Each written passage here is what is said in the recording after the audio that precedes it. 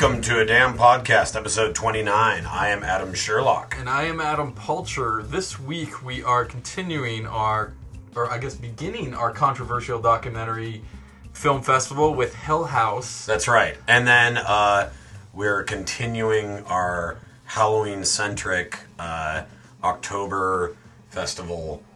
I don't know how many more versions of festival-licious stuff I can put in there. If you remember last week on episode 28, we did 28 Days Later, starring Brendan Gleeson, who is in another movie that we reviewed, In Bruges, with Ralph, I pronounce my name, Rafe Fiennes, who played the serial killer, the Tooth Fairy in Red Dragon, with... is it Emily Watson? Emily Watson. Poor blind Emily Watson. Right. She's in Red Dragon. Yeah, and she goes down on him while he's watching the tape where he killed the family. That's right. Sad, sad, sad. Anyway, and then she... I like her. ...plays the bride... Well, not the corpse bride, but the regular bride in Corpse Bride. And if you remember in Corpse Bride, the preacher is played by Christopher Lee, who's in this week's movie, The Wicker Man. Corpse Bride, that's a good one. It is a good one. Like and Christopher Lee, it's perfect. Oh, totally. He has that voice that sounds like... And fuck, man, Wicker Man, this is... I mean, he must have been... He looks young, man. He's got a full head of hair. He's got a full head of hair, and it's brown, you know? And you think about it, and you go... At first, I was like, is that really him? Yeah, and he looks like... I know it is, but I was like... What, late 30s, maybe, tops? He's always a lord. Yes, and even he has Lord Summer Isles... And even then, even in his mid-30s, he has that deep vibrato. And it's cool because in this movie, you get to hear him sing for a minute. And apparently, from what I've heard from like interviews with Peter Jackson and people that worked with him in like Star Wars and things like that, the guy is actually he put out a couple of records of like him redoing old Irish folk songs and stuff. And he has this tremendous... I mean, you hear him just for a second sing in a couple of times in the movie, and his voice just fucking resonates, man. His balls must be dragging on the floor. I know, with that voice like this all the time. All the time. And so, but I guess on set, he just was known to just sing anyway. That was just one of his things, is like, when he's bored, he just, and it's fucking great. Anyway, okay, so this is one that I've had a little bit of trepidation to have you watch.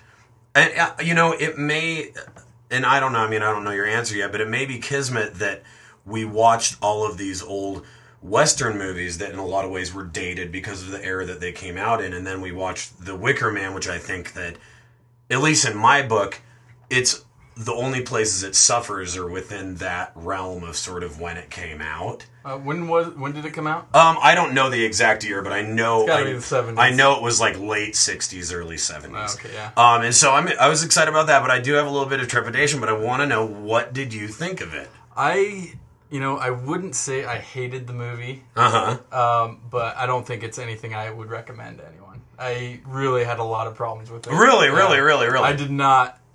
Yeah, it was rough. Really? Yeah, it was hard. It was hard to watch a little bit. I think a lot of it was because I think it kind of relied a lot on the ending that I saw coming. I mean, if you've seen the cover of the thing, you could kind of like, when's this guy going to show up? Oh, okay. I thought that, I know you told me to listen to the music kind of part of it because they play that same song over and over. I thought the music totally kind of took away from the atmosphere a little bit.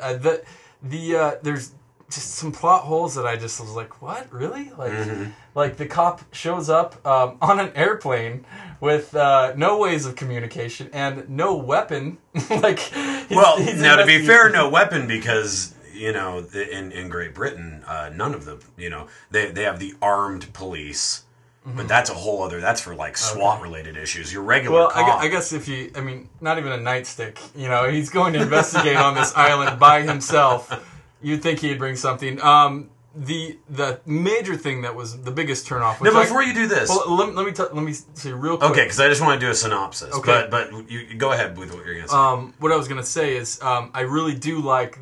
The part I did like about it was the main theme of the religious overtones, kind of Christian versus pagan type of deal. I thought that the main theme it was going for was I completely understand, and I'm not like it's not hard for me to accept these kind of movies or anything like that. Yeah. But it just I did like that aspect of it, but the biggest part that turned me off was the music, naked dancing scenes and stuff like that.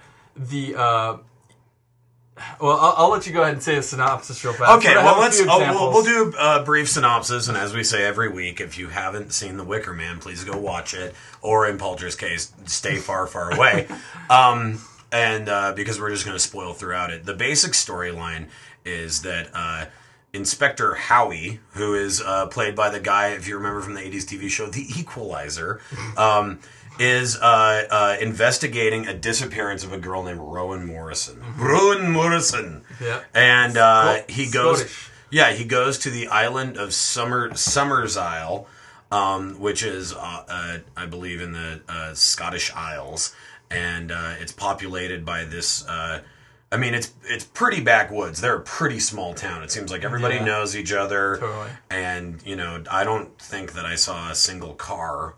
Everything's like horseback and this kind of a thing.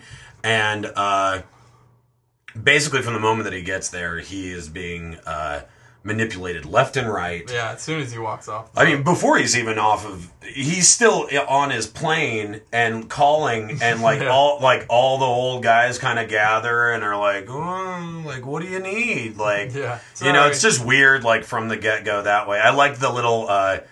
I think that you get a really nice little sense. And I guess this is the one thing I would say is I don't think that this movie is without problems. I don't. Yeah. I don't think, I don't think by any means it's a perfect movie. I think that for when it came out and for what they were trying to portray, there's some really cool nuances and there's some cool stuff in there that you didn't see before. And, in that way I kind of think of a lesser version of what you see with an Oliver Stone movie or even a Tarantino movie where you go, that didn't work, but man, they fucking went for it.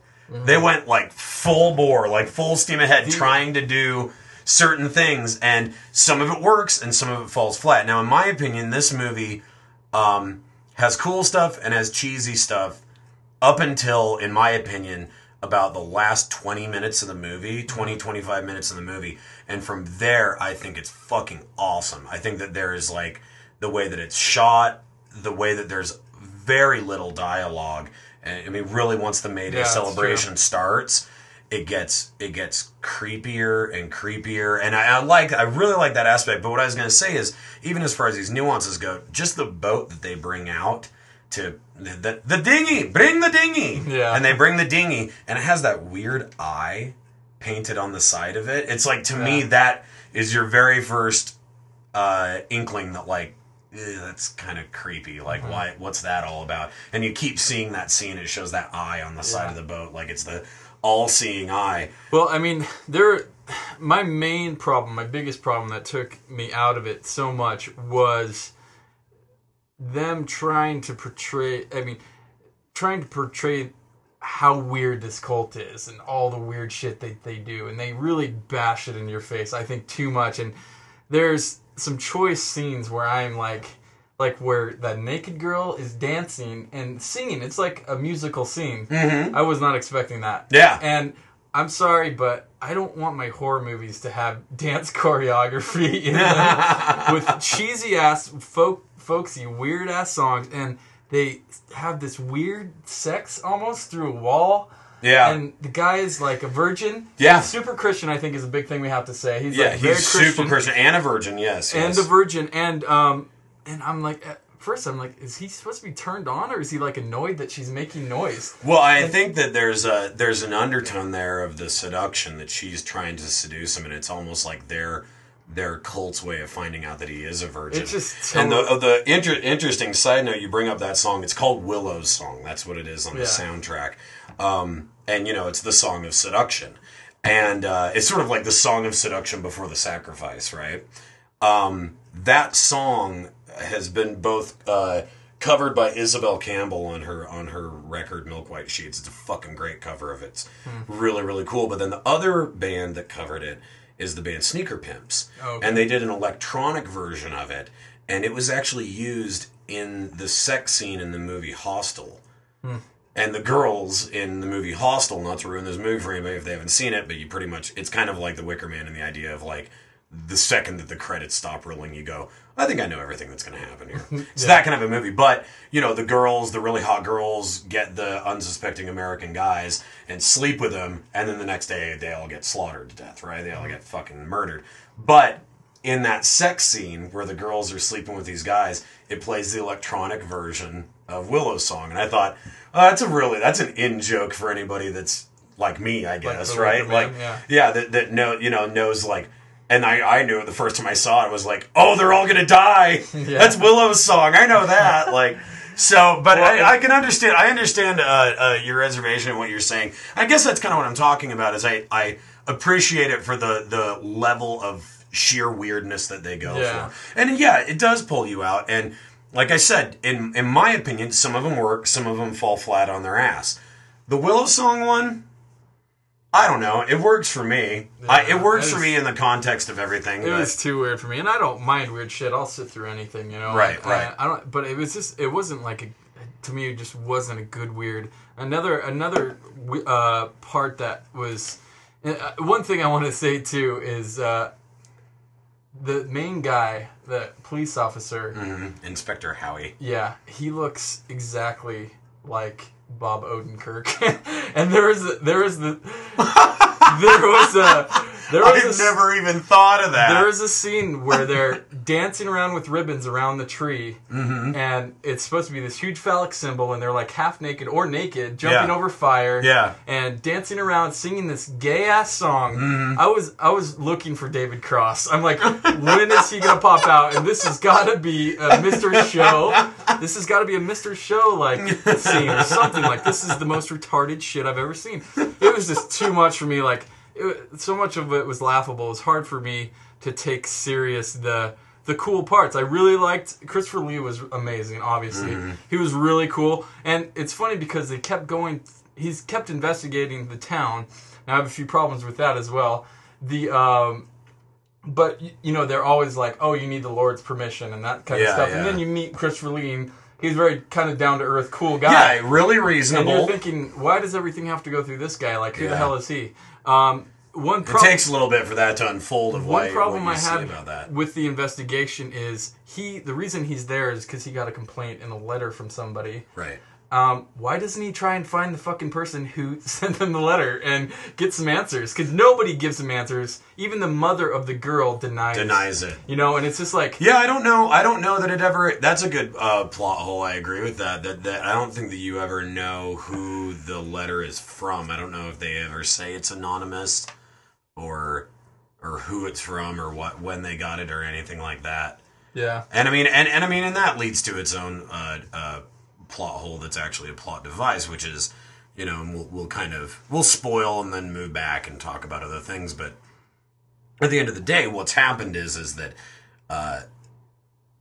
you know, this island has been made up of pagans since Christopher Lee's character, since his great-grandfather moved to this island, and they found he found that to have the people, to give them back their old gods and their old ways, made them better farmers, made them better harvesters, and that they would be more willing to work if they had this kind of a community.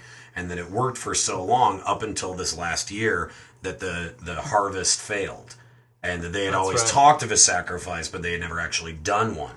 And that there was a manipulation going on where they pretended that they had sacrificed this girl, and somehow gotten someone like Inspector Howie, who is this chaste man of God, who is also a man of law, that was part of the rules too, that's a virgin, to come there, and then they would hold their very first ever human sacrifice. And unlike the dichotomy that Christopher Lee's character isn't really a pagan, he really doesn't believe in it. He knows that he's manipulating his people, but he is built... His family has so much stock in this island that he's willing to go through with it 100%. And I think that's the thing that Inspector Howie's character doesn't... That he underestimates through the entire thing. Once he meets Christopher Lee's character, he's like, I don't think I think he didn't take it seriously before, and then he really doesn't take it seriously then.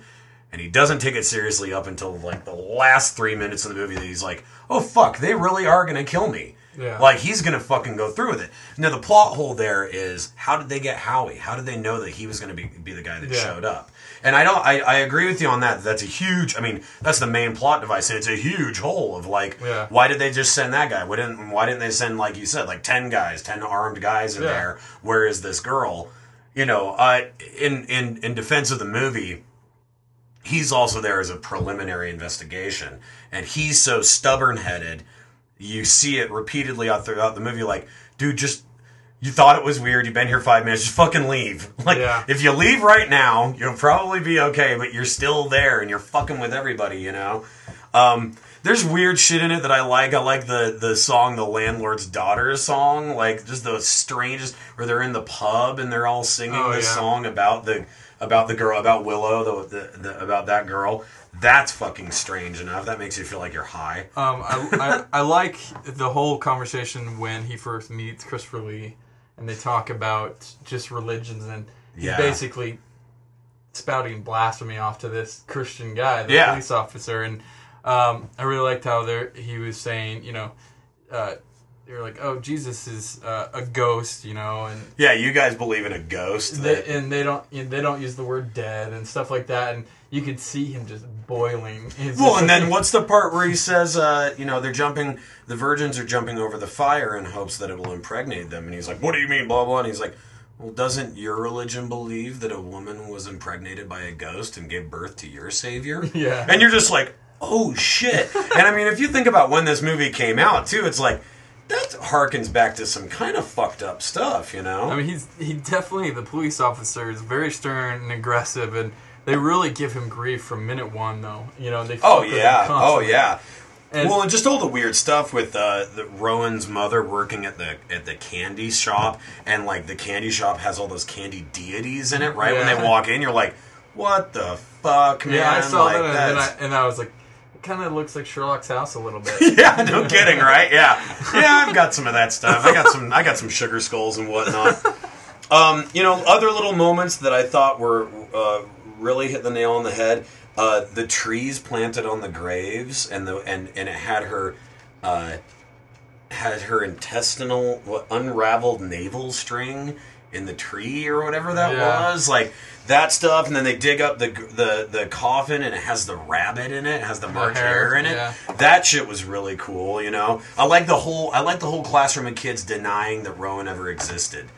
That's a really nice, creepy moment, you know, like where it's just like to realize like these children are lying, like all of them are lying, and the teachers, like everybody's lying to you, and meanwhile, outside, all the boys are penis. Are dancing around the maypole. And was it the woman lays on the man, and the man goes into the grave, and from the grave grows a great tree, and all just like fucking creepy, man. Yeah. Like those things, and I guess that's the stuff that I think of, and I go, I just haven't, like in that context, I haven't seen that, and I think one of the things I like about it is that they do pound it in your head of things being weird, but it's always weird in this light way.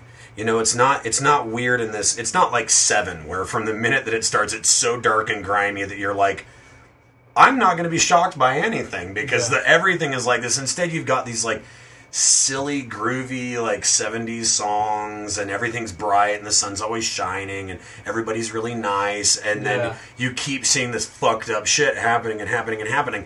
And really, if I had a big complaint about this movie, it would be, and God, it's not even really a complaint as much as it is that I never sided with Inspector Howie, because he was just so fucking uptight and so Christian and so wound up that you're like, dude, this is even weirder than you're giving it credit for. You're getting pissed, but you're not getting like, okay, this is this whole town and it's just me. Yeah. It's almost like he believes so much in the church and the badge that he's unable to see that, like, you're surrounded by fucking people that are like not doing what you're telling them to do. You know what I mean? It's like he doesn't realize that up until like the last 5 minutes.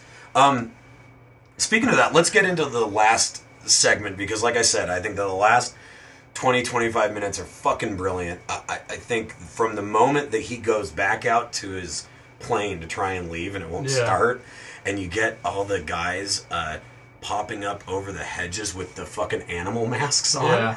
That is like that was the first time I saw it. When they pop up with those animal masks on, I just thought The Shining. It was the first thing I thought of. Like, that's exactly like, you know what I mean? The fucking rabbit or dog-headed guy or whatever in The Shining. Like, just really creepy. Yeah, I mean, it really, overall, the idea of the movie was intriguing, but it kind of falls short to keep me interested, really. I think the weird stuff took away so much that all the cool, creepy stuff that you're talking about is cool and creepy, and there's parts that I did enjoy, but as a whole, other stuff took it so far out. Yeah, it was just like, well, you know, what the fuck are they gonna do now? Like, have a donkey show, and you know, right.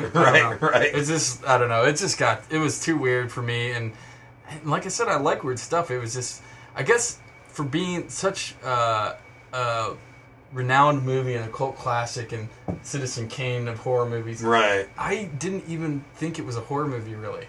Like, I know I wasn't really ever scared, and there wasn't really, I don't know, it just, there's elements of it that didn't say horror movie to me, and I don't know, it just didn't, I don't really have much more to say, really, I guess. I mean, the ending was cool and interesting, but like I said, I think the movie relied too much on the ending. And I could see it coming. I mean, I guess for something that was so renowned, it kind of just, I was expecting something different because I know it's one of your favorite movies. So it really is, and I guess that I'm also one of those people that, like, you know, there's Doobie Brothers songs I love because even though they used like keyboard electronic drums in it that sound fucking horrible. If I think about the period of time when the song came out, I'm like, it mixes so well, man, that I get blinded by the other elements of it that maybe are more obvious of like, yeah, but it fucking sucks. That I might jump past. And I'm still defending this movie because I think it has a lot of merit. But at the same time, I can understand. And it was one of the reasons why I was really interested for you to watch it and tell me what you thought. You know, I really think that the end of this movie has some great stuff in it. The swords and the pentagram shape and the different people coming up through it. And that, I love the hand of glory that they leave next to him while he takes a nap with the flames on the fingertips. And that's the other thing I thought was really cool is a lot of the stuff, like the hand of glory, the pentagram of swords, the hobby horse, and the fool for a day, or the king for a day, fool for a lifetime, that Officer Howie actually puts on the costume of Punch, the Fool. All of that stuff is dead on accurate for the ancient Mayday pagan celebration. So I thought all that was really cool. I think the twist at the end, when you kind of understand everything, is sort of like you said, you see it coming. And then that just great last scene of when they drag him up on the hill and he actually sees the Wicker Man, and it's the first time. I mean, even though there's like the picture of it on the cover or whatever, you don't really get a feel for what it is until the camera comes over that side, and there's all the guys standing there with the torches, and it's that big thing, and it doesn't have a fucking face. And it's a door, and there's like goats and chickens and shit in it. I mean, that to me, I'm just like, fuck, that's such a great looking shot. Now, I thought that was just a phenomenal shot. I'm pretty sure you haven't seen the remake, is that right? I won't see that. I'm not going to see that. It looks so horrible. I saw that, like you were saying, that YouTube thing where they put all the clips together. And there's just the one where he punches some lady. Yeah, he punches a lady and karate kicks a little girl. Yeah, I'm not seeing that. That's pretty much all I had to see. I watched it again today just because we just watched that. Yeah. So I would understand maybe the parts that he's trying to play more. See, and that's such a fucked up thing, too, because you think about it and you go, okay, you are an aspiring filmmaker. If somebody gave you the money to remake The Wicker Man, how fucking awesome could you make it? Yeah. You know what I mean? Take what they did in this one, leave out the stuff that seems dated and the stuff that's way too over the top, leave in the nuanced stuff, and then hype it up a little bit more and maybe make the story a little bit more realistic, but leave that last 10 minutes almost shot for shot. You know what I mean? Because it's so well done. And instead, Cage. Not Nicolas Cage, but it's Neil LaBute, who did In the Company of Men and Your Friends and Neighbors, who is a BYU alum. He's Mormon. He's from Utah. Okay. He's from Salt Lake, and he fucked up a remake of So a he movie directed that Wicker Man? Yeah, and that movie had fucking. I mean, you've seen the original now. You know the potential that it could be if you were given the money. Okay, remake this movie, and you're a competent filmmaker, and instead you have Nicolas Cage drop kick a little kid. Like, what the fuck is that? I know it kind of cut the YouTube thing, kind of cut up the little part. It doesn't matter if you have that scene anyway. But like, it was like cringeworthy. Like, and he's running through a forest in that like bear costume, like running from bees. Holy Christ! It was pretty horrible. Seriously. The last thing I'll say about this is I think that the one other thing I love is the very, very, very last shot in the movie. I think is one of those, at least for me, because I like this movie. I thought is really iconic and a great shot is the very last shot of the movie. When the Wicker Man, they've lit it on fire and it's burning Officer Howie, and they're standing there and they're singing and they're doing the sway with the arms. That to me is fucking bone chilling. It's so disturbing because it's just, and he's screaming and he's screaming the Lord's Prayer, and then once the fire has reached the top of the Wicker Man's head, and you see the head. And the head's engulfed in flames, and then it collapses. And right as it collapses, the sun is setting behind it, almost like to say that it did work and they're going to get a great harvest next year. I just thought that was so fucking cool, man. That despite its problems, I just think at its heart, there's these moments like that. And I think in particular, the main thing, and this would be my last comment on this, is that this is made by the people who were in charge of the Hammer horror movies in the 60s and 70s. That the Christopher Lee is it's really where he cut his teeth on movie making at all. All of the old movies where he played Dracula and Peter Cushing was Van Helsing, and they made all these different low budget horror movies. This movie was made by that same filmmaking crew, and it was literally like they somehow. Other studios passed on it. They got a hold of it and read it and were like, "This is too out there for us. We're werewolf versus vampire." So they just went off and made it themselves. And then they kept bringing it back and kept talking about it. And then they were like, "Well, let's show it to Christopher Lee." And he was like, "Fucking hey, I want to do this." And so that's how it got made. So if you think about it, on top of all of that when it was made by this really small, low budget company that made this movie. I mean, I think in that context also, it's kind of the little movie that could, with the idea being that, like, I mean, if it would have had the budget that something like Rosemary's Baby did, they probably could have left in the nuances and with maybe a better director had a little more insight into leaving out some of the wackier aspects. Mm-hmm. You know what I mean? But even with all those things considered, I think that's one of the reasons why it's considered such a classic is because it kind of just came out of fucking left field. Where it's like they released it in like 10 theaters and suddenly people are going, dude, I saw this fucked up movie the other night. Like, I did not expect that's what it was going to be, And so I think that's where a lot of that stemmed from and it snowballed from there. But it wasn't what I expected, that's for sure. All right, well, let's go ahead and listen to a song. We'll listen to a song by the band Swim, Swam, Swum, who are actually not from Salt Lake. They're from Portland. Oregon, and the song is called Without Your French. And when we come back, we will do our top 5 town. What did I call it? I had such a good name for it. Stranger in a Strange Land. No, there was a better name for it that I just came up with. Oh, that's right. The Town with a Dark Secret. I think that was what it was. Clichés. All right, we'll be right back.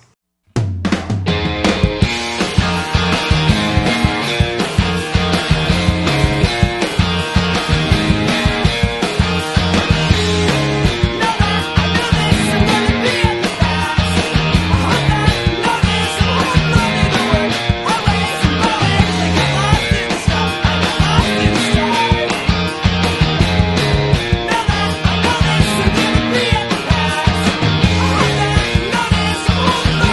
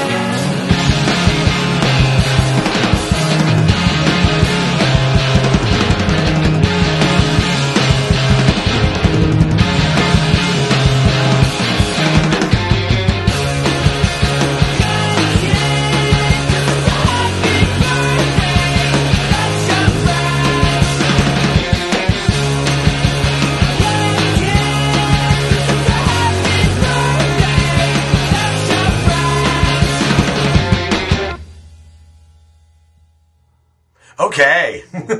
Welcome back to the award-winning podcast. Ooh, a damn podcast from Salt Lake City.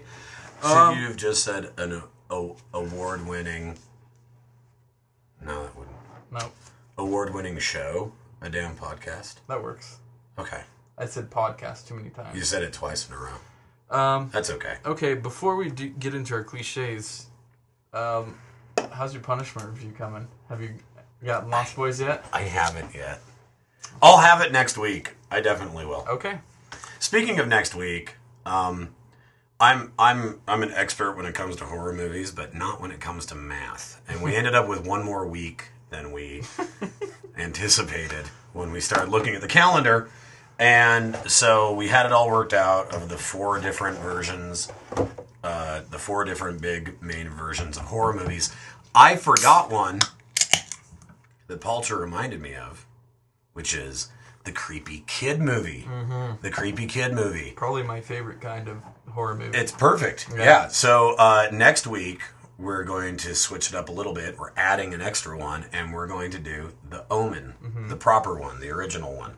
Yep. And along with that, we're going to continue the controversial documentaries in hopes that people will go watch this movie before Election Day. Right. The movie is Why We Fight. We figure it's coming up.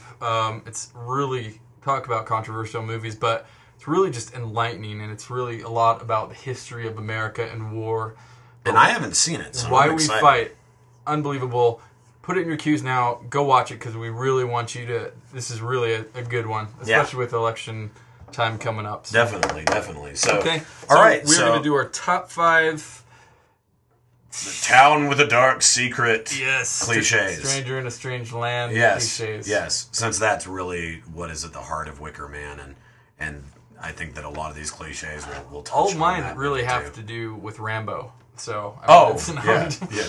We should never have been there. We were expendable. Do you want me to go ahead and start? Yeah, sure. Okay. Mine are, I don't know, they're kind of big. It's hard. Mine aren't. They feel generic, but I guess once we start talking about it, yeah, that's why they're cliches. I guess that's true. This is true. My number 5 is that things in the town always seem too good to be true in the beginning. Mm-hmm. Things are always way too good to be true. I mean. Okay, perfect example, like I was talking about earlier, Hostel. I would be a little bit suspicious if I showed up and there were hot chicks everywhere that wanted to have sex with me. Like, this isn't... This is weird, yeah. Why is this place, why did more people not know about this place, right? Like, that's a little bit strange. Or, I mean, there's so many movies that have that same kind of, like... In fact, I would say that it's like the club that George goes to in Seinfeld, and he takes Jerry there, and it's a meat locker. Oh, that's right. Yeah. There's a picture of man hands. Yeah, exactly. Or another like a great example would be pretty much any Salem's Lot, any Stephen King story always starts off with the town is too good. Needful Things. The town is always too good to be true as it starts, and then you start to delve, and there's all this crazy bullshit. So that's my number 5. The town is too good to be true when we first get there. Mine is more cult related. My number 5 is when you do go to the strange towns, you do run into cults every once in a while. Yeah. Every time the cult in the town, they always have some kind of costume or robe or mask or whatever, like we see in Wicker Man. Hot Fuzz has it. There's tons of them, but they all dress the same. Robes is big. Yeah, robes is way big. I mean, even you can, if you want to get that specific, you can go with Ku Klux Klan. In a way, that's a cult. Yeah, totally. Totally. And they all have the robes going on. And technically, I think they're a clan. Well, I see what you're saying. Yeah, you get the idea. No, you're absolutely right. The secret cult in the town always wears a robe. Yeah, there always seems to be some point where they stumble upon some ritual. And you can even go, if another good one that you didn't list on your name of movies there is Eyes Wide Shut. That's a good one. Where they kind of have the cultish sex orgy place. That part of that movie is fucking terrifying. I love it. It's it so is good. So fucking terrifying. All right, my number 4. When our hero or heroine or whatever you want to say that we're following into the story, into the unusual town or the very usual town that ends up being unusual or whatever you want to call it. Yes. There's never any other visitors in the town, or if there are other visitors, they become somehow manipulated or they disappear. Yep. Right? Good one. That's a good one. Like, the one tourist meets the other tourist there, and then... Yeah, there's never tourists. Or another great example would be Rosemary's Baby, how they move into the apartment building, she meets the other girl, and then within the next 5 minutes, the other girl's dead. That's right. The only other normal person there's dead, right? So... And once again, that's another good one with the robes and the costumes, like you were talking about, Rosemary's Baby. Oh, yeah, that's right. Same thing. Again, that's why they're cliches. Exactly. Okay, go ahead with your number 4. My number 4 is the main person or heroine whenever they go to this other town, or even if you want to take it like a movie like Insomnia, where they go. That's a good example. Where they go and investigate something, so they have a reason for going to the town, but it's still a strange town. They're always running from something back home. Oh. So I like that one a lot. There's a reason they're leaving, or there's a reason they're on this trail or in this town. And at some point, their story from back home somehow gets mixed in with what's going on now. Exactly. Even Wicker Man has that because Inspector Howie is like so Christian and so wound up and so like chaste and virginal and all these things that ends up being his undoing at the end of it. So yeah, totally, man. That's a really good one. I like that one a lot. My number 3, there's always, and I mean, this is true of a lot of movies, but this is true 100% of the time with these movies. There's always a big exposition scene.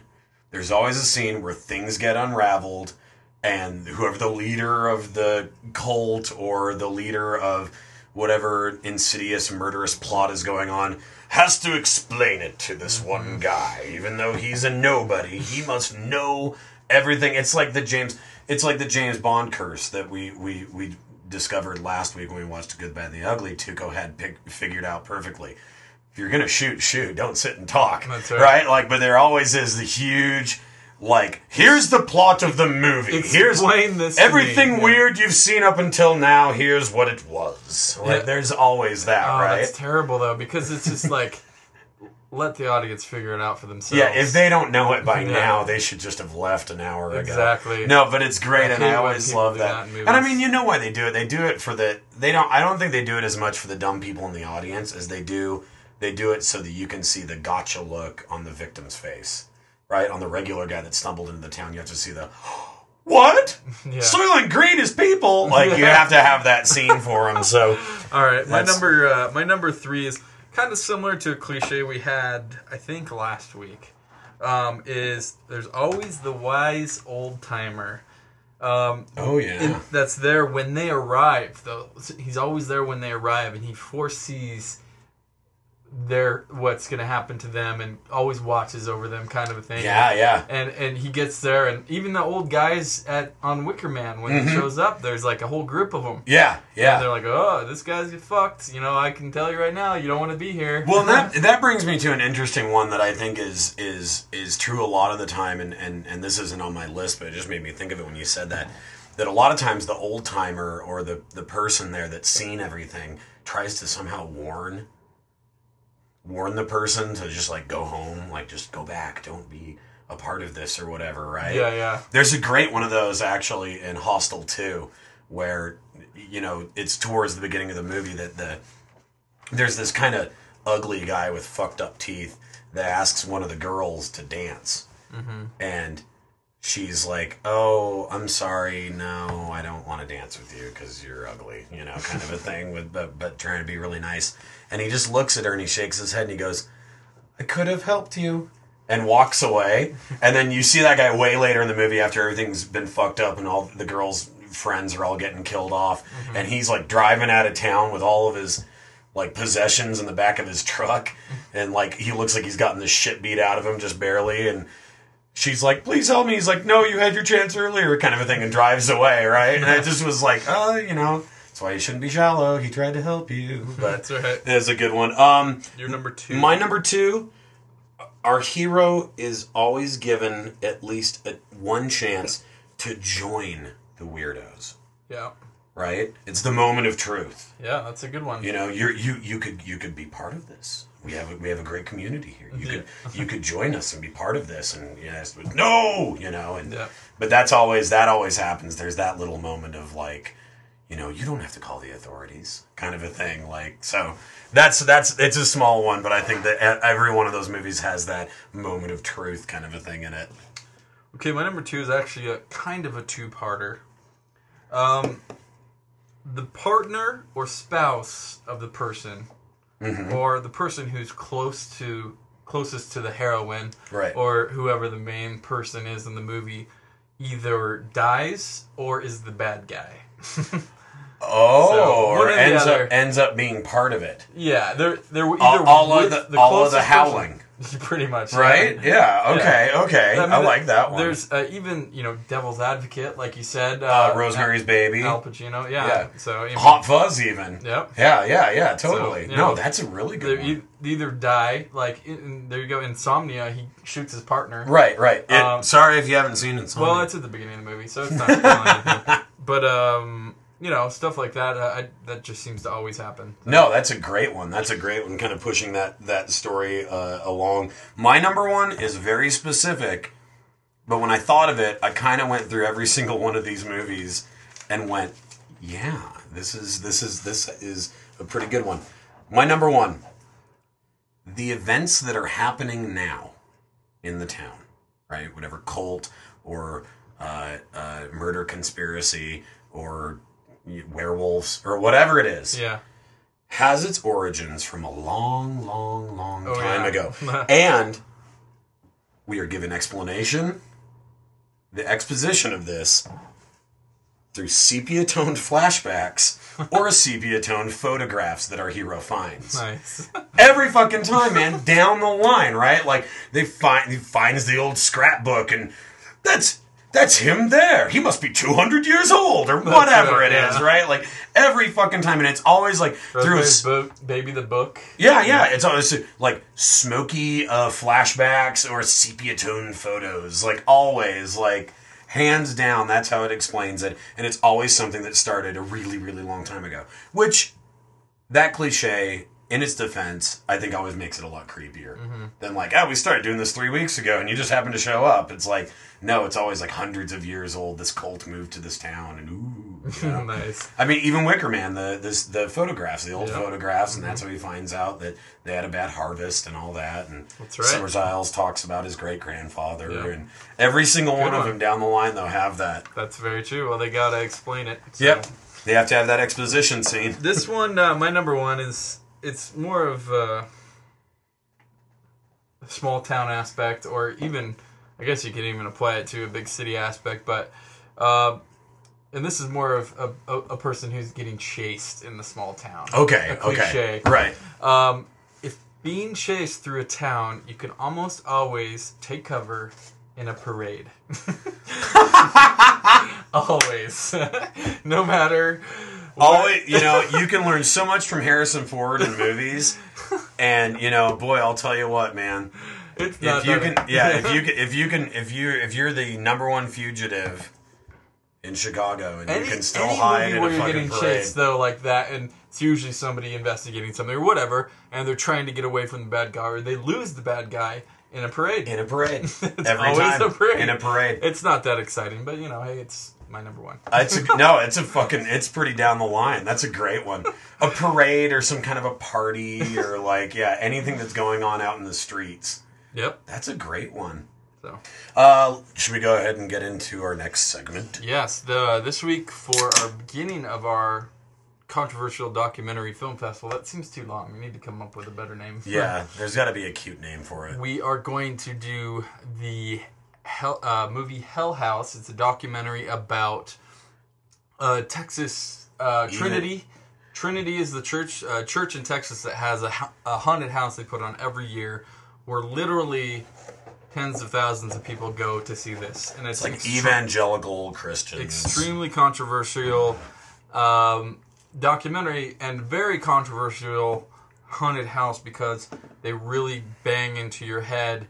You basically walk through this haunted house, and there's like 5 or 6 different scenes, and they basically have to do with suicide, drugs, abortion, homosexuality, drunk driving, incest. Yep. Pretty much anything horrible that you can think about that they hate is portrayed in one of these. And Well, I mean, what they consider to be the dangers of the world and Exactly. ways in which God can help you, but that if you have, I don't even know the term, if you haven't been saved, I guess, then you're, I mean, they actually have characters, they actually have actors dressed up as demons pulling the people into hell. I have to say, like, compared to The Wicker Man, this movie is so much scarier. And it's real. Well, yeah, I mean, yeah, of course. No, you're absolutely right about that. Compared to most movies. Compared to most movies. Documentaries. Yeah. So freaky. Yeah. These people are, I mean, in their own right, they're doing what they think is best and everything, you know, and Right. they think what they believe is good, and you know, it's like George Bush. And they talk about it. They talk about it from the get go. You get scenes of the pastor who is in most of this movie. Is the guy with the mustache who This womb broom. Yeah, the womb broom. Oh God, who basically says, we are at war. We are at war, and we are trying to save souls. And I mean, everything that I ever knew. I mean, I was raised religious. Didn't take, but everything that I ever knew about religion from growing up, this guy basically dispels in like one breath by just basically saying, does our church have to do with fear? And I thought for sure the answer was there, no. But instead, like, yeah. And he's like, yeah, it definitely has to do with fear. And we need to put this fear into these people because we are at war and we need to, Satan's scoreboard is high and we need to get our scoreboard high. So we need to be out there, people. We need to be saving these souls. This is how we're going to do it. We need to scare these people. I grew up in a religious family as well. Grew up Catholic. And I remember a distinct time in my growing up and having to get forced to go to church every week. Obviously, I didn't take either. But I remember distinctly asking my mother, finding out about these other religions, other than being Catholic, and saying, so what are the differences of these religions? Yeah. And she never really had a straight answer. I wish I would have asked this guy. Because he would have given me that. I mean, he would have given you... I mean, and that's probably the strongest point about this movie, is that the filmmakers, the documentary makers, they don't follow this ideology at all. I mean, I believe that both of the guys are actually from New York. Documentary filmmakers, that's really at the heart of what they wanted to do. And I still don't know exactly how they were able to get in and be such a fly on the wall. I mean, not that these people are saying things that they feel embarrassed about by any stretch of the imagination, but it gets to such a degree of personal interaction, watching these personal interactions. And the best part about the movie, the strongest thing for me, is there is no narrative from the filmmakers. None. Yeah. They filmed it. I mean, it isn't even edited in a way... It isn't even edited in a way to suggest, we think these people are stupid. Mm-hmm. I mean, they let them speak for themselves. They let the scenes play out as long as they need to, and you get so many intense little storylines that happen here. A couple of the characters that we meet throughout this movie, and I don't know any of their names. They don't. We should say too, we're not going to spoil anything either. No, we won't spoil anything. There really isn't anything to spoil. Yeah, I mean, I guess so. Being a documentary. I mean, a lot of documentaries have the big reveal at the end of like, this and this happened, but this isn't one of those. This is basically one little slice of life. I believe it's Hell House number 10 that they're putting on at this Trinity Church, and it is basically the slice of life of them preparing for the Hell House and performing it.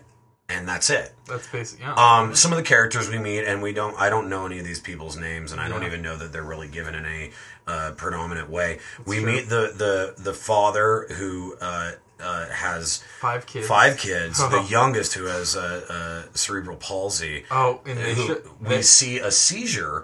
We see the child have a seizure on camera. That's freaky. In the first 30 seconds of meeting the guy, I mean, it is It is so warts and all. I mean, you see Oh, yeah. everything. And he has this really cute daughter who's a cheerleader and who's performing in Hell House.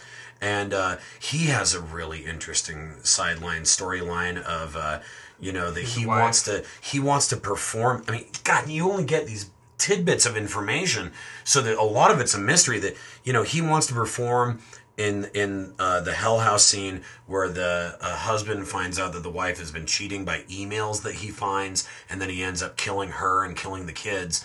And then you find out, and then he doesn't get that. He doesn't get that position as that actor of the father, but you find out later that his wife isn't in the family life anymore, and you don't really know why. Yeah, they don't really say. They don't really say why, except that you know that she did have an internet romance, and that the guy that she had the affair with is dead.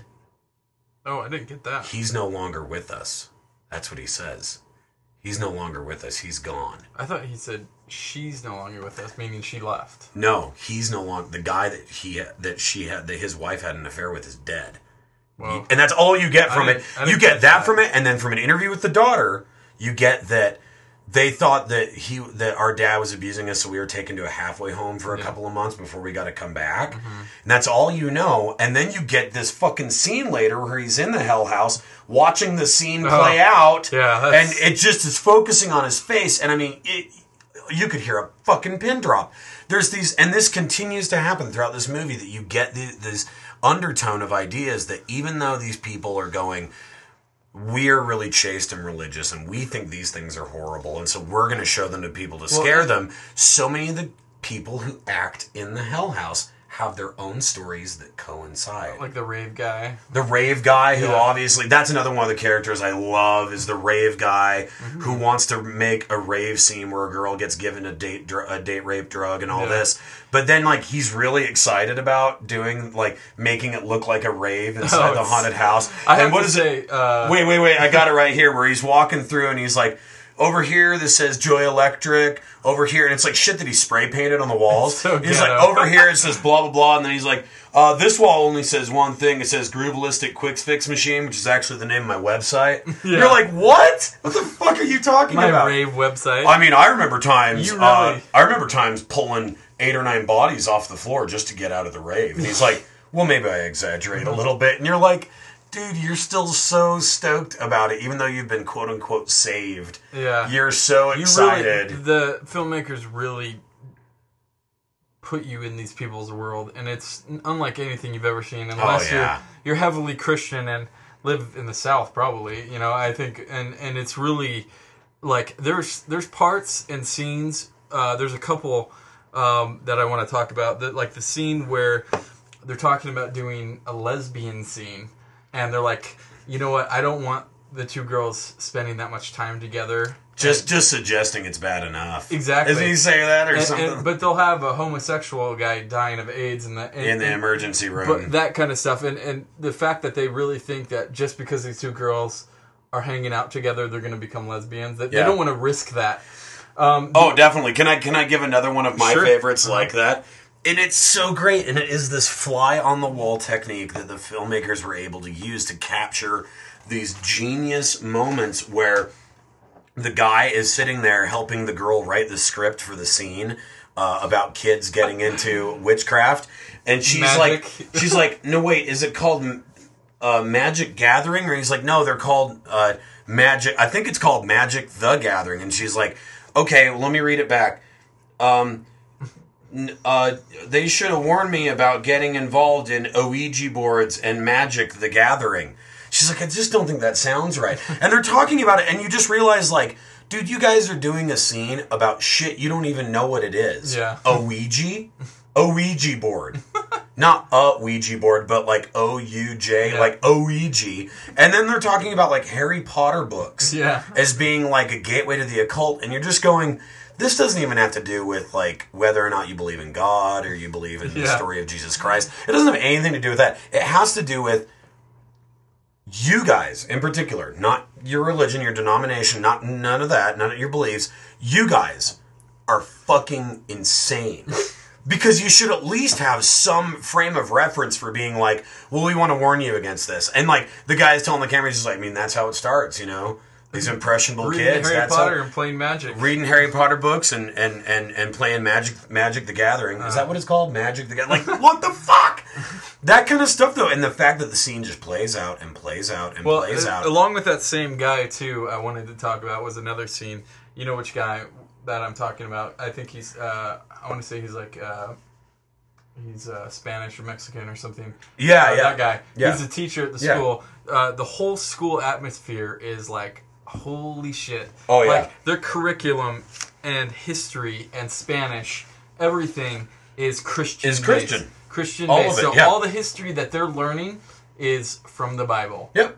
Which, I mean, to be fair, a Christian school, that's what they'll do. Oh, totally. And they have, you know, but it is strange to see that the school book says Spanish for Christian schools. Well, and you're just like, dude, you're teaching Spanish. Yeah. At what point in a regular public school does a Spanish textbook touch some nerves that Christian people like? Not to mention the fact that these people are probably getting pretty inaccurate history of the U.S. You know? Well, yeah, I mean, we're talking about life inside of a vacuum. I mean, that's what this whole movie is. The scene where he's writing the things on the board and he writes, "Don't ask dumb questions." Yeah. He's like, I know this may sound kind of harsh, but don't waste my time with dumb questions. Now, whoa, dude. The same thing I like about that. Dickhead. Yeah. Oh, fuck. The same thing I love about that guy is that in the Hell House, the character he plays is the most horribly stereotypical totally Mexican gangbanger guy. What's up, Pese? Like, it's the worst. You know what I mean? And you're looking at him going, dude, like, do you realize, like, what it is that you're doing? Like, that you're making this mockery of your own culture. You know what I mean? Like, it just... The fact that he played this stereotypical character, and this is true of so many of the people involved in this. I mean, the scene where they're finding out which characters they're going to play, and they post them up in the school, and the one girl goes up, and she's so excited, and she's like, I got the date rape scene. I'm date raping. The other girl's like, I'm incest. And they're hugging like they just won something. Seriously crazy. And then the thing about it is that I think is such an interesting subversive thing that they touch on in this is that, you know, these good, chaste Christian kids, and the adults, not just the kids, and the adults, they get off on shooting the guns and screaming at each other and doing acts of suicide and murder and mayhem and mutilation. They love it. I mean, they love it so much that you just go, you're getting an enjoyment out of this that isn't about saving souls. And nobody there will acknowledge that. It's there's the I want to kind of touch on the acting that you're kind of talking about. Mm-hmm. There's a scene in here that I'm pretty sure if this movie was I know this movie was made after the one I'm going to reference. Okay. But the scene where they're trying people out and there's the 3 people sitting at the desk is exactly almost to the T like Waiting for Guffman. Yeah, it is. Where they do this so over dramatic, terrible acting, like, and then they leave and they're like, "Ooh, she was great. Ooh, yeah, wow, yeah." I mean, I seriously, woof. I still have goosebumps. Exactly, like, and her dad is like tearing up almost, and you're just like, and you're just like, are you fucking serious? That is not only the worst acting, but that's almost like I was just like. You really thought that was good? Like, but it reminded me so much of the Waiting for Guffman scene where he's like, strike it. That's a, you know, that's the word. Would you like us to strike this chair, Corky? Yeah, amazing. Other great moments. Okay. The gun safety guy. Those are real guns. He's a cop, and he's giving them real shotguns and real fucking 9mm to kids, to high school kids with blanks in them. That's right. A blank can still kill people, you know? Bruce Lee, fuck. Like, it can still fucking kill you. I couldn't believe that. Secondly, in the satanic worship scene, Did you notice that was a Jewish star that they painted? I have that written down. That was the next thing I was going to say. Holy Muhammad! The Star of David. They also fucking David on a cross. Oh my God! This is a big thing that I noticed because in Wicker Man when they do the swords together, also the Star of David. And I looked it up on the internet, and apparently Christians believe in a way back whenever that's a sign of Lucifer. Is the Star of David. Well, yeah, I mean, didn't you know that? Didn't you know that the 12 Jews that control the world's money live in a bulletproof synagogue that's 10 miles below the crust of the Earth's surface? I have that written down, and I'm like, that's not a pentagram. That is a fucking Star of David. Yeah, it's a Star of fucking David. Yeah. I saw that and was I'm like, what? Am I wrong? And I even typed in pentagram at work today. How about that great part? And it is the same scene where they're talking about, like, doing all the witchy writing and pentagrams and everything. He's like, you can't do them in white. And they had that conversation. I was like, we had that Satanist come through a couple of years ago, and he was giving me a real hard time because we had stuff written in white, and we had those white candles. Nothing in white in a satanic. And they have a whole conversation, a very droll, normal, everyday conversation about it, about how you don't use white. Mm-hmm. And he's like, is that what that white paint that you bought over there is for? Oh, no, I bought that for something else. Like, oh my Lord. If you want to see a documentary that really engulfs you in people's lives and just takes you out of an element you've never really seen. Unless, I guess, you're heavily Christian, which I don't think we have many listeners right now that are heavily Christian. Doubt it, but if we do, you know that we're not... Go see you can tell that we're not making fun of that. No, I mean, it really is, like, encapsulating the whole time. And another movie that we're doing in this festival, Paradise Lost, I think there are some similarities as far as showing these people's lives outside of... in Paradise Lost, outside of the murders and outside of the Hell House and that kind of stuff. And once again, in a lot of ways, although I do think that there's more narrative definitely, in Paradise of course, Lost. Well, there has to be. There still is a lot of letting the story tell itself. A couple extra things that I wanted to touch on. How about this, real quick? The speaking in tongues part. Thank you. I'm sorry. The love language, speaking in tongues. Scarier than the twins in The Shining, scarier than Freddy Krueger, and scarier than Linda Blair's spinning motherfucking head or masturbating with a crucifix. God damn it. I am going out on a limb here and saying we have done this whole episode without actually saying, like, oh, that's religiously, like, no, we're being very respectful. But my God, people, sha-la-la-la-la-la, shama-naba-daba-daba, no. It's freaky. That is the scariest thing I've ever seen in a movie, hands down, ever. Ever. And I've seen a lot of movies. I've seen Faces of Death. I would watch that monkey get hit in the head with a hammer over and over again for the rest of my life if I never had to hear somebody speak in tongues.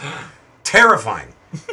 All right, that out of the way. A couple of the things, then on the flip side of that, to redeem myself here, the other thing I wanted to say is that the testimonials part, where they're actually just, the stark white background, and they're filming the person, and it's most of the time it's kids, and they're talking about this. Such a brave thing to do, and such a fucking awesome way to segue from one scene in the movie to another.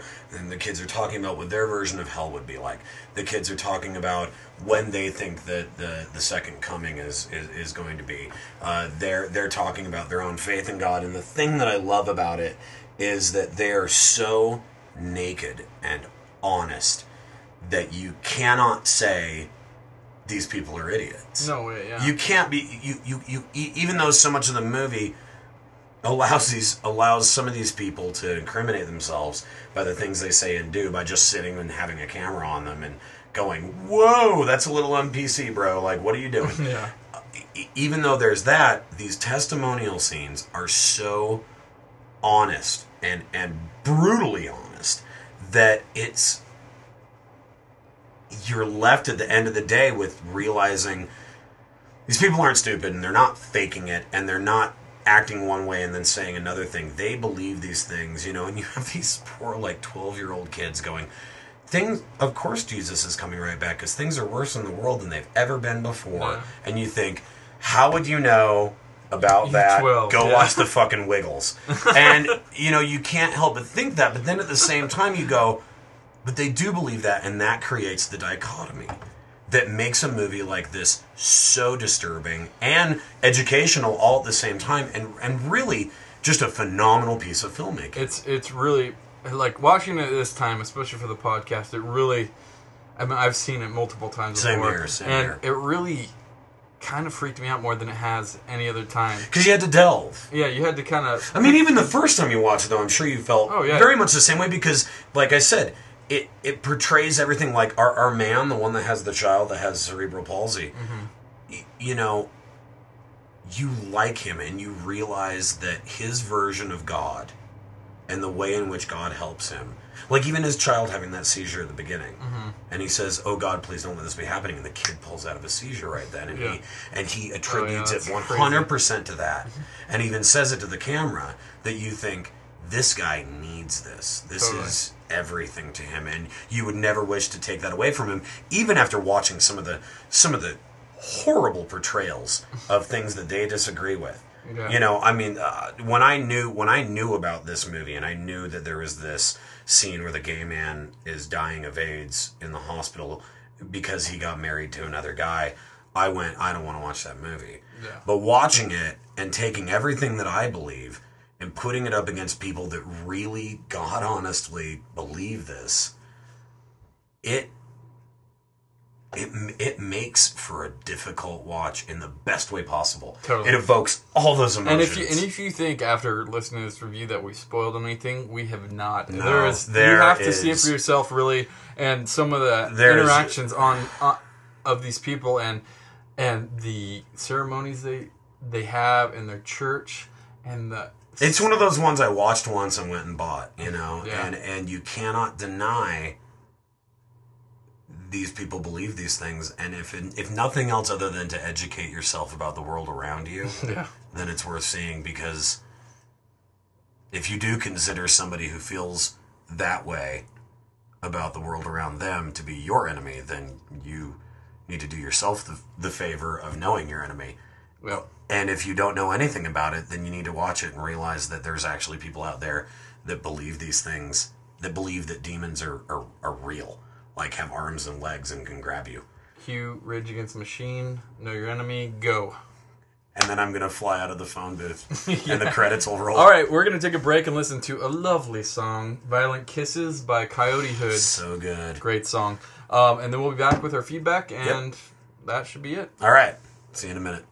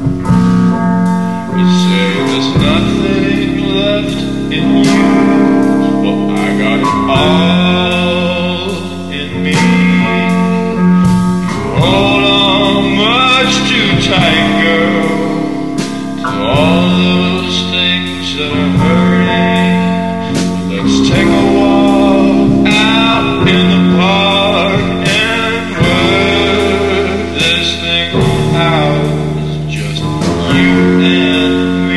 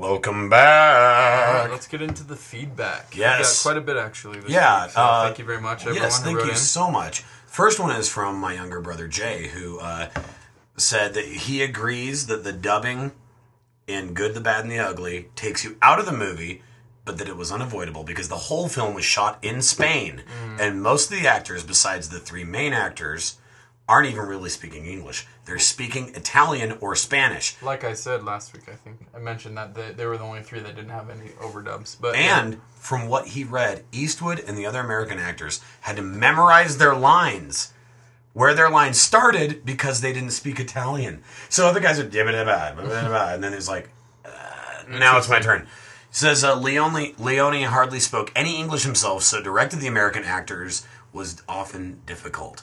I also can't believe that you didn't mention the great score by Ennio Morricone.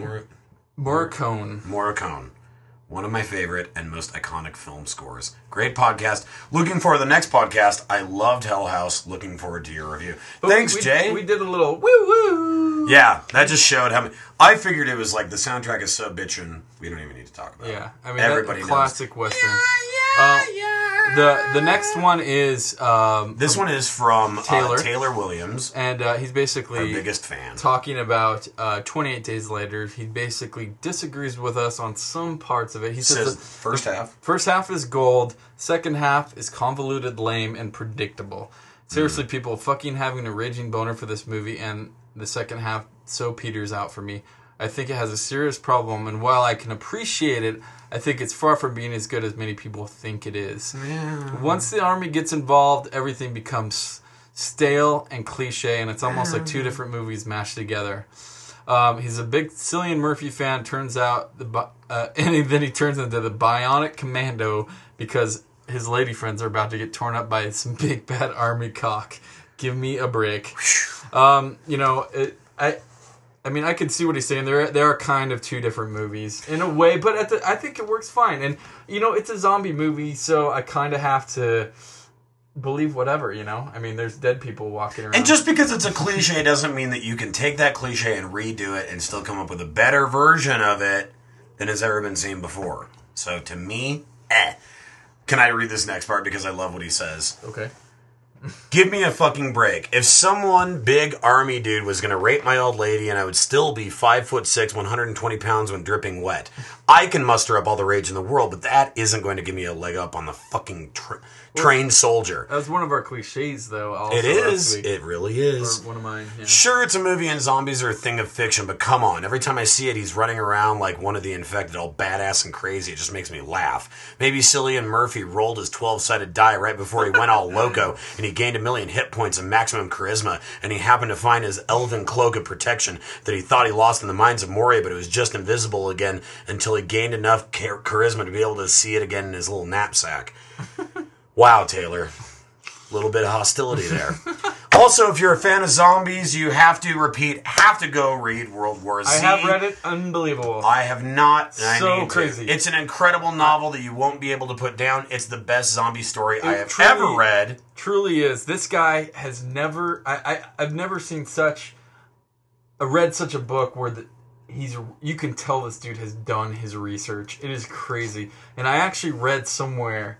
and I don't know how true this is, that they are making it into a movie. Really? And I hope they do it right, because it is really interesting. It's well, basically, according to Taylor, it's going to kick serious amounts of ass. If it's done right. And melt your mind. Really, though, if you like zombies and the whole aspect of one day they're going to take over the world kind of deal. And they really portray it very realistically in the book. And it's very political as well. Really? It's pretty interesting. I've heard a lot of good stuff about it. I want to check it out. I would be very interested to see the movie because there's only really one way I think you could do it. So that's just in my head, though. So depending on who they get to do it, like if Fincher did it or something like that. Right. Whoa, it would be incredible. So it would be really interesting to see. Well, I want to read it. So you own it? Yeah, Will you bring it next week for me? Yeah. Okay. After you watch my movie. I know. Okay. Next up, we have a letter from Ryan Doman. He's talking about In Bruges. He says, sorry for another late one. Me and the missus watched this last weekend, so I just got around to listening to the podcast today. I'm with Sherlock on this one. Overall, I liked the movie. It was cute. It was clever. It was at times touching. But it just seemed that they were trying for the everything plus the kitchen sink approach, and it didn't work for me. Too jarring. I really, really enjoyed it up to the point where Ralph Fiennes, pronounced Rafe, by the way, which... how does his brother pronounce his name? Not in America. Joseph? Fucking come on. Came over to kill Colin. At that point, it just seemed like they switched gears to the really bad late 90s, watch Reservoir Dogs way too many times, trying to be dark and extreme, sponsored by Mountain Dew, Way of the Gun, Boondock Saints type of movie, which really didn't work with the rest of the film. I half expected to see some slow motion bullet time effect accompanied with really bad dark techno, but thankfully, they stopped short of that. Couldn't agree more, Ryan. Now, and then he goes on. I have to defend. I still think it ties the movie together awesome. That's still my view. Go ahead. He says, like I said, I really did like it. The part where Colin karate chops that midget might be the greatest thing I've seen all year. But the ending of the movie was lame and disappointing, at least to me and my wife. P.S. Thank you very, very much for reviewing The Good, the Bad, and the Ugly. It honestly is my favorite film of all time, and I'm glad you both enjoyed it. Like I told Pulcher, I've seen it probably around 30 times, and it just gets better and better. And I'm watching The Wild Bunch tomorrow, so fuck you, he says. That's to you, I believe. Oh, yeah, that's right. Okay. Well, Thank you, Ryan. I appreciate it. Looks like the next... Mark Middlemas just wrote back again about The Hustler. Oh, and saying how he... I only put it up there because of what he says. I love it like a child. A Palin-esque special needs child who lacks color and pigmentation, which only emphasizes its gritty brilliance and beauty in glorious George C. Scott and Paul Newman black and white. Sometimes at night, when the city sleeps and the children dream, I buff and comfort its shiny DVD face. Wow. So I think that means, yeah. Holy God, Mark, thank you so much. We will watch The Hustler now and think about you buffing its shiny DVD face. Okay, real quick before we end, our last bit of feedback is from Levi Lebo. He talks about Godspeed You Black Emperor, who did the soundtrack, and apparently... To 28 Days Later. To 28 Days Later from last week. Apparently Godspeed was actually begged to do the soundtrack. They refused, but agreed to do what you mentioned. The one song in that one scene. Danny Boyle gave John Murphy Godspeed Records and told them to emulate them, which I think is great. I do too, definitely. And thank you so much, Levi, for giving me John Bryan. John Bryan. That is who scored Eternal Sunshine of the Spotless Mind. That's who John Murphy's stuff in 28 Days Later reminded me of. Yeah. As well as I Heart Huckabees. And produced Extraordinary Machine by Fiona Apple. And remember, because he did like the one version of the Fiona Apple record, and the executives didn't like it, and so there's only 2 songs that are on the new version that are the ones that John Bryan did. Mm-hmm. And he makes comment about this as one of my favorite things. He produced From a Basement on a Hill, the last Elliott Smith record. In the process of making it, John Bryan confronted Elliott Smith about his drug use. This is true. Elliott Smith flipped out, took the reels, and destroyed them. He burned them. And so there is an amazing Elliott Smith record that you'll never hear. So if you can imagine the music from Eternal Sunshine of the Spotless Mind mixed with Elliott Smith, that's what that record was supposed to be before Elliott Smith burned it all. Day. Yeah. Fucking bullshit. So anyway, now Levi goes on to mention that he disagrees with us on the credit card scene to a point. He thinks that putting the credit card scene down inside of the grocery store that Brendan Gleeson puts down. He does think it's the most powerful little scene, but he thinks that it's more of a fuck it gesture than a humanity gesture. It's like, well, I won't be needing this anymore. Everything has changed. Interesting take. That is a good point. That alone, Taylor, is enough reason to say that movie doesn't blow. Okay, because people can have different concepts and.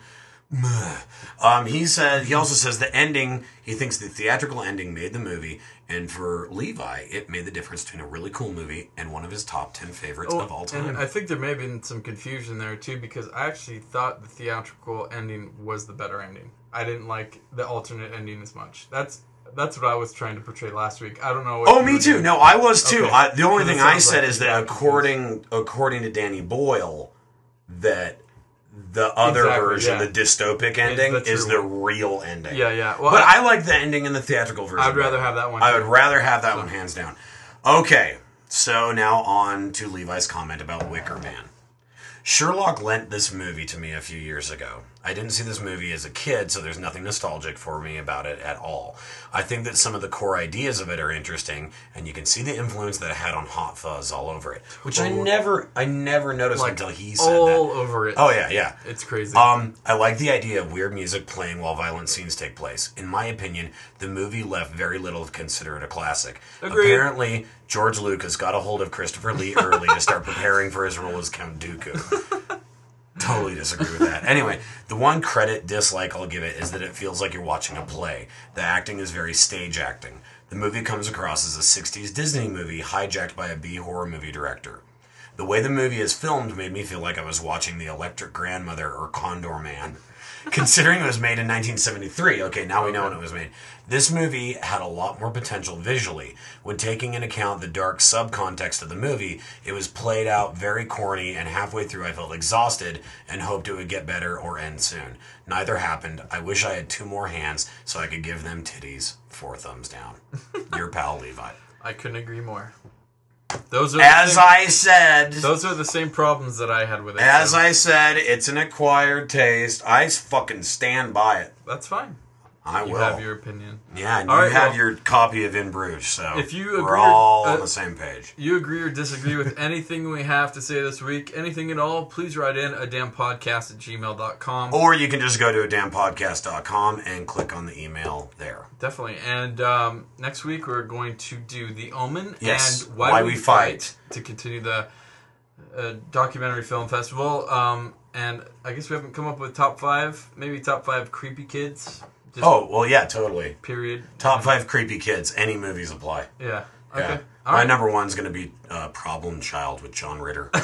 Good one. Yeah. I would probably put Problem Child 2 above that, but whatever. You know, you're You your know own what's the person. shitty part? You're your own person. You're not being flippant. You really think that. No. You really think I have Problem seen Child both. 2 is a better movie, I have don't seen you? both. You think it's a better movie because by that time the characters are all established, so they can just really work on the Finally, plot. we can really delve into that plot of, because now we know the characters, right? Exactly. Yeah.